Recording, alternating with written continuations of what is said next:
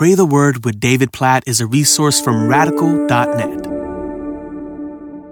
Joel chapter 2, verses 12 and 13. Yet even now, declares the Lord, return to me with all your heart, with fasting, with weeping, and with mourning, and rend your hearts and not your garments. Return to the Lord your God, for he is gracious and merciful, slow to anger, and abounding in steadfast love, and he relents over disaster. What an invitation from God to us. Whenever we sin, whenever we rebel against God's ways, which we're all prone to do, whenever we turn aside from his ways and our thoughts, our desires, our words, our actions, that God would say to us, return to me with all your heart. Return to the Lord your God, for he is gracious and he is merciful and he is slow to anger and abounding in steadfast love. Is that not good news? That God, the holy, just, completely pure God over all the universe, against whom we have sinned and we deserve eternal judgment, to know that he is gracious and merciful and slow to anger and abounding in steadfast love. Oh, remember that.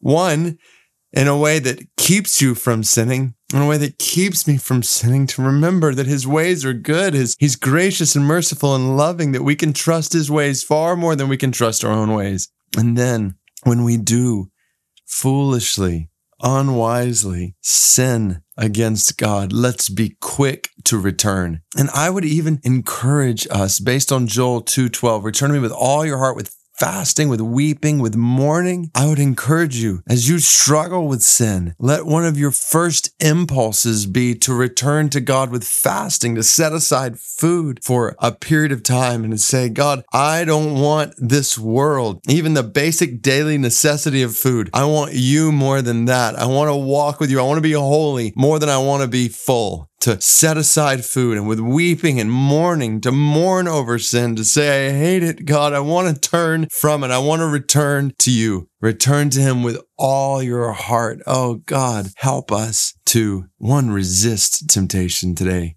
We pray that you would keep us from sin in every way by the power of your Spirit in us. And God, if we do turn from you in any way, God, make our spirits sensitive to that in such a way that we are quickly convicted and we quickly return to you by your grace and by your mercy and according to your steadfast love. God, help us to return to you with all our hearts. God, even as I pray that, I just think about us as your church. Lord, help us to return to you from all the ways that we are compromising with the world and culture around us. God, help us to return to you with fasting, with weeping, with mourning, with all of our hearts. God, we pray, we want our hearts to be pleasing to you. We want to love you with all of our heart and all of our soul and all of our mind and all of our strength. So help us to turn continually to you, to trust continually in you. And when we fall, to return to you quickly. And God, before we close, we pray this spirit of returning and turning to you over the Mongolese Arab people of South Sudan, this Muslim people group, hundreds of thousands of them, no known followers of Jesus. God, we pray that you would send laborers to the Mongolese of South Sudan who call them to turn to you, Jesus, and that they would experience your grace and your mercy and your steadfast love. We pray that over the Mongolese Arabs of South Sudan. In Jesus' name we pray.